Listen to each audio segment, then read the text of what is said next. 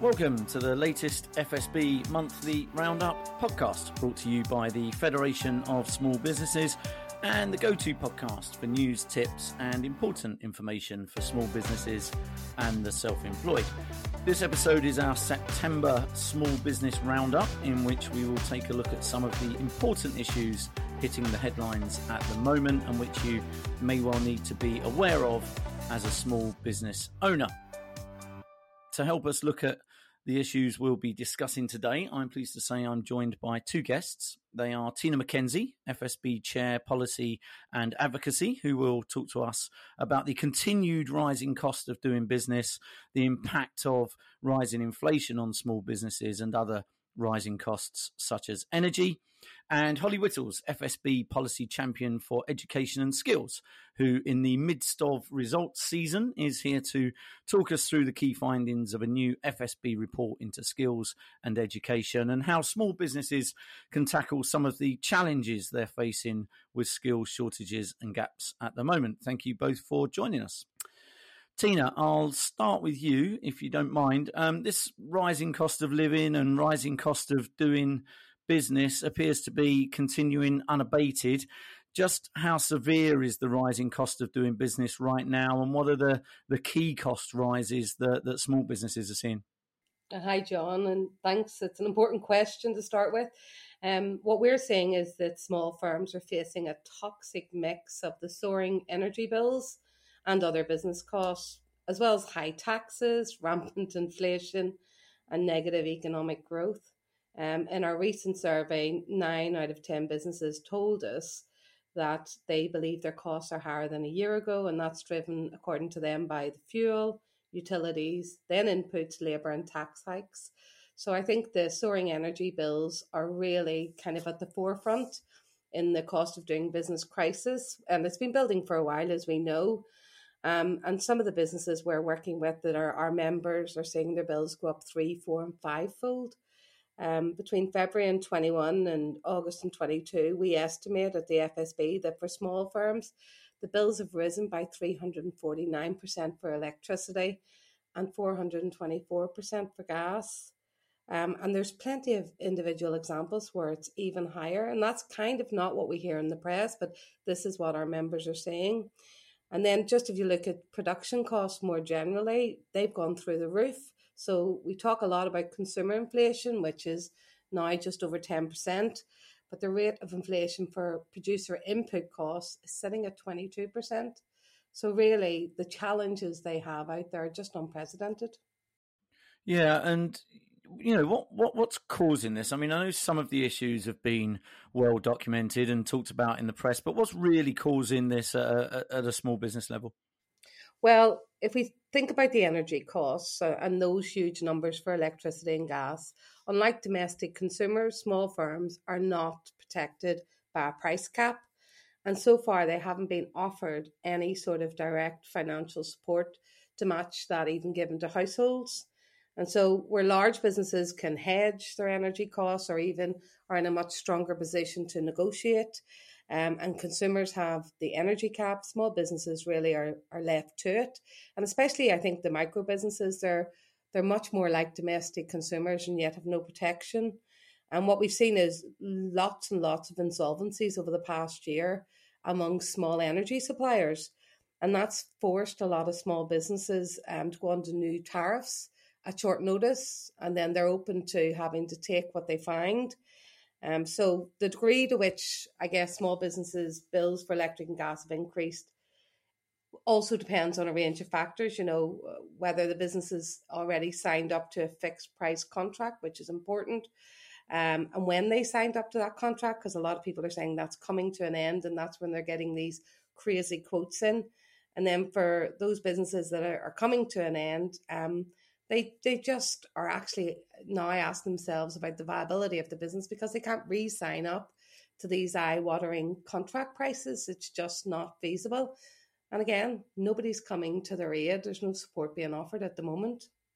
Yeah, FSB was quoted in the Times this morning as saying you were concerned about lots of businesses having to fold as a result of this increased cost of doing business. Just what is the impact on small businesses, their workers and their families? It goes beyond sort of day-to-day running costs, right? Yeah, well, we talk a lot about the economic impact, and that's very important to whether the business can survive, the feasibility of the business. And some of these businesses are businesses that really, really supported their communities through COVID. They emptied their savings pots, they took out extra loans, they did everything they could to get through COVID. And here they are with a new crisis, and they don't have anything left in the pot.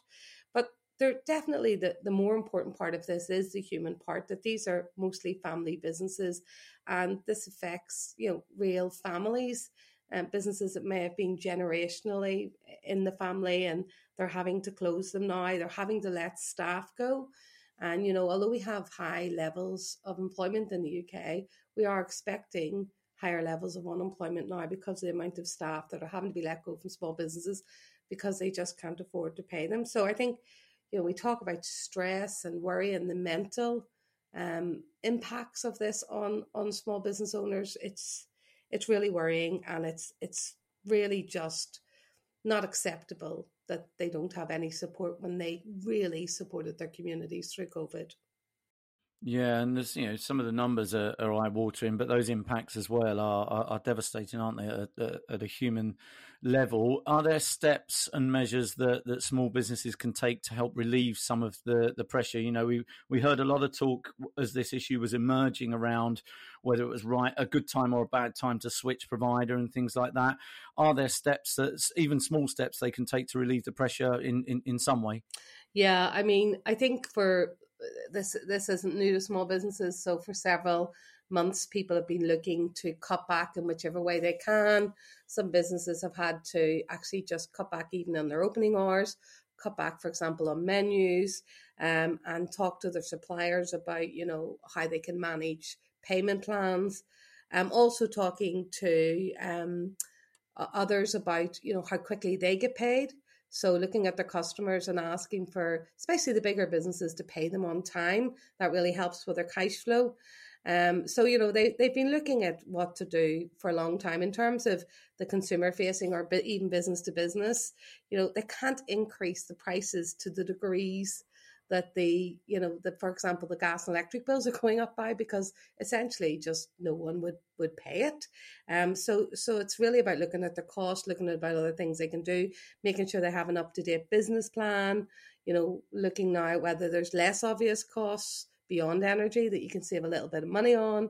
But I think going back to cash flow is king. So chasing invoices as quickly as you can and getting customers to pay them as quickly as they can. Yeah, that's good advice. You were quite clear, Tina, that businesses aren't getting the support they need. What would you like to see from government in terms of help?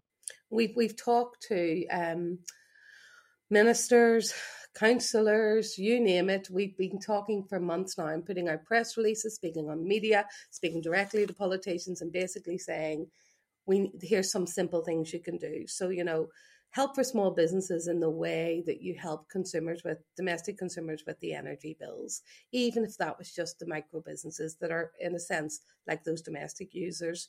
Maybe a cut in VAT across the board, which would give a bit of an encouragement to the economy. But if that's not possible, at least on energy costs, cut the VAT on energy costs. A cut in fuel duty. So many businesses are relying on fuel, and the cost of it is just astronomical. And let's look at the duty, and that's the taxes the government are taking, because again, they're taking so much more than they expected. Could they reduce that for a period? We said at the time that the increase in national insurance in April was just not acceptable, and we would like to see that, and that's really a tax on jobs, and we'd like to see that reversed. And then finally, an extension of business rates relief would really help to take more small firms out of business rates altogether. And there are key financial moves the government can make. There's also a few other things they can do that aren't financial. They can encourage the local authorities to push out the money that the government allocated to them for the COVID response for small businesses that they haven't actually released. A lot of local authorities have done a brilliant job, but a lot of them have not released all those funds. And then finally, the government could really help us ensure that big businesses pay small businesses on time, and that wouldn't cost them any money either. So there's things they can do to make it easier on small businesses. And remembering that small businesses employ more people in the public sector and big business in the UK, and they're employing more than 60% of the employees in the UK. So it really has, that kind of population has to be protected. Yeah, and those measures are presumably important because this isn't just a short-term issue, is it? It's going to run for some time. Well, this is it. We really don't know. And if you look at what the small businesses are saying in the surveys recently, is that, it isn't looking, they're not confident about the future. It isn't looking good. And, anyone listening to this knows, if you look at social media or turn on the news any night, the news just seems to get worse and worse about the future of the economy. And so there's not a lot of confidence. And we all know that when there's not a lot of confidence, it kind of accelerates a recession. And so we've got to really see some measures where the government step in to stop that from happening. That's brilliant. Tina, thanks for talking us through that and what you'd like to see from government. Let's hope we get some of that support. Holly, I'd like to talk about your the FSB report into skills and education. This is a pertinent subject right now, given its results season, but also because of some of the longer term challenges, I guess, that small businesses are facing with finding the right skills and talent for them. Can you give us a very quick overview of the report and what it will cover?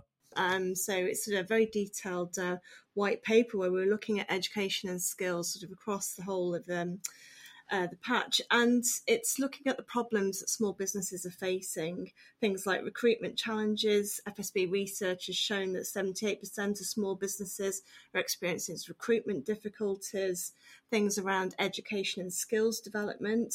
Small businesses create great value in our education system, so we're looking at these basic types of skills, things like literacy, numeracy and digital skills. 48% of small business owners are saying that these technical skills are actually, it doesn't matter which vertical you're in, they're going to be needed across all of them.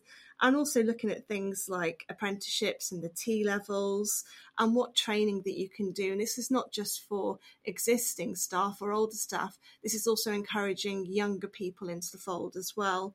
So there's been we're almost missing some of those people that may not necessarily want to go down the academic path. So how can we as small businesses encourage them to upskill themselves and take advantage of some of these things, especially things like T levels, where you get the opportunity to go and work in a workplace at the same time you're getting a great qualification.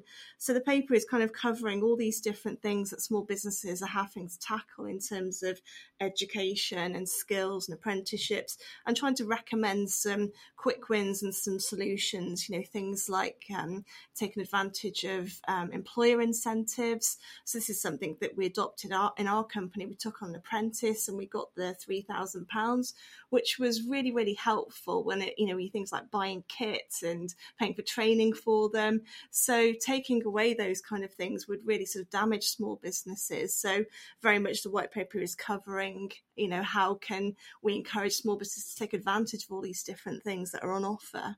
Yeah, and I touched on in my intro there on sort of ongoing challenges around getting the right skills and talent. Why is education and skills such an important topic? And, recruitment difficulties have been well documented, but just how severe are they right now for small businesses? It's actually really severe, and I'm struggling that with my own company. 78% of businesses are struggling, according to FSB research. The market has completely sort of turned on its head. It's very employee-led at the moment, with them telling you how they're prepared to work. They want to work from home, they want huge salaries, and they want all these different things. And as a small business, that's really, really hard, especially for those of us that have got tenancies and you're already paying for office building, rising energy costs. So that's just one thing. But in terms of education and skills, these are the future people that are going to input into our economy. So we need to get them properly skilled and trained up. And for me, it's something I'm very, very passionate about, because the people are our business. Everything that we do, we couldn't do without the people. So getting them the right education and getting them through the right training is absolutely vital for our business to survive. So I'm really sort of going to try and help push this paper forward, because there's so many good ideas in there of how we can actually upskill not only the young people, but also our existing staff. Yeah, and those that upskilling obviously has clear benefits for business, but it's wider than that as well, isn't it? Does this encourage, greater social mobility, for example?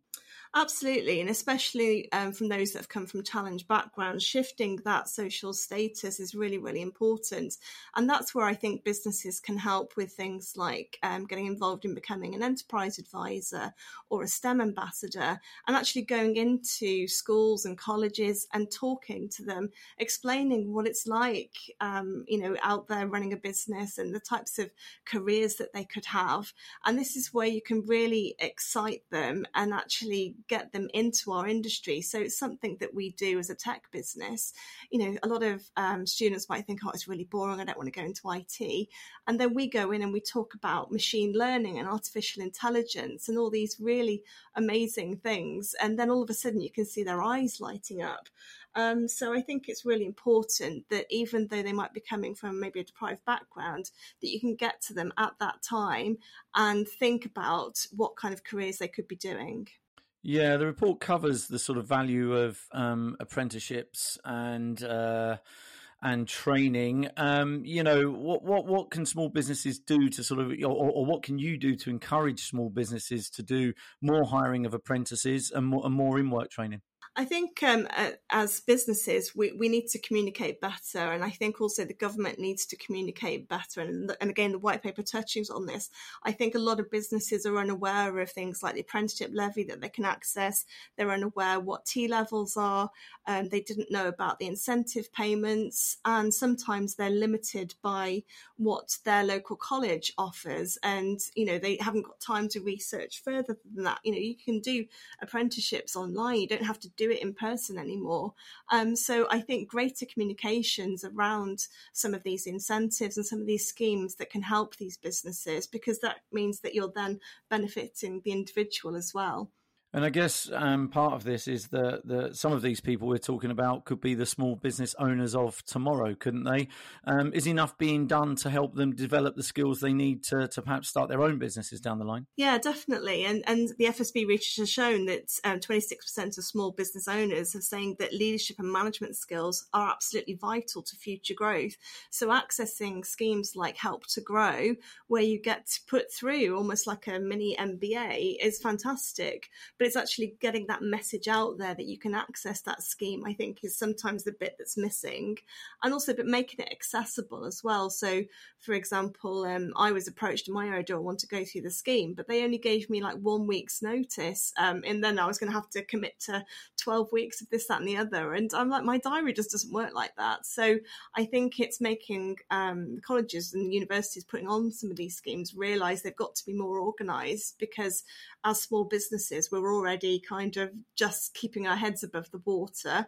And they need to communicate this, because actually that could really help a small business to grow if they could access that scheme. Yeah, and in terms of that sort of guidance and advice, is there a sense here that careers advice presented to young people isn't quite presenting an accurate picture of the labour market and their different options? Are they getting the right guidance in terms of the options available to them? I think that's very challenging, because we've obviously just been through lockdown, and employer engagement with schools and colleges has obviously dropped. I know locally, I still carried on trying to deliver careers talks, incentives digitally.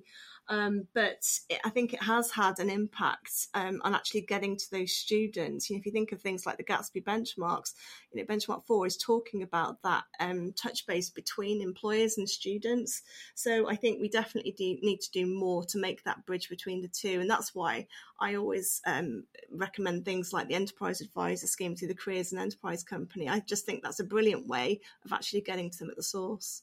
Yeah, and there's lots of sort of different levels of qualification and training available today. You've mentioned T-levels a few times. Can you just give us a very quick overview of how T-levels work, and perhaps what can be done to encourage more small businesses to host industry placements?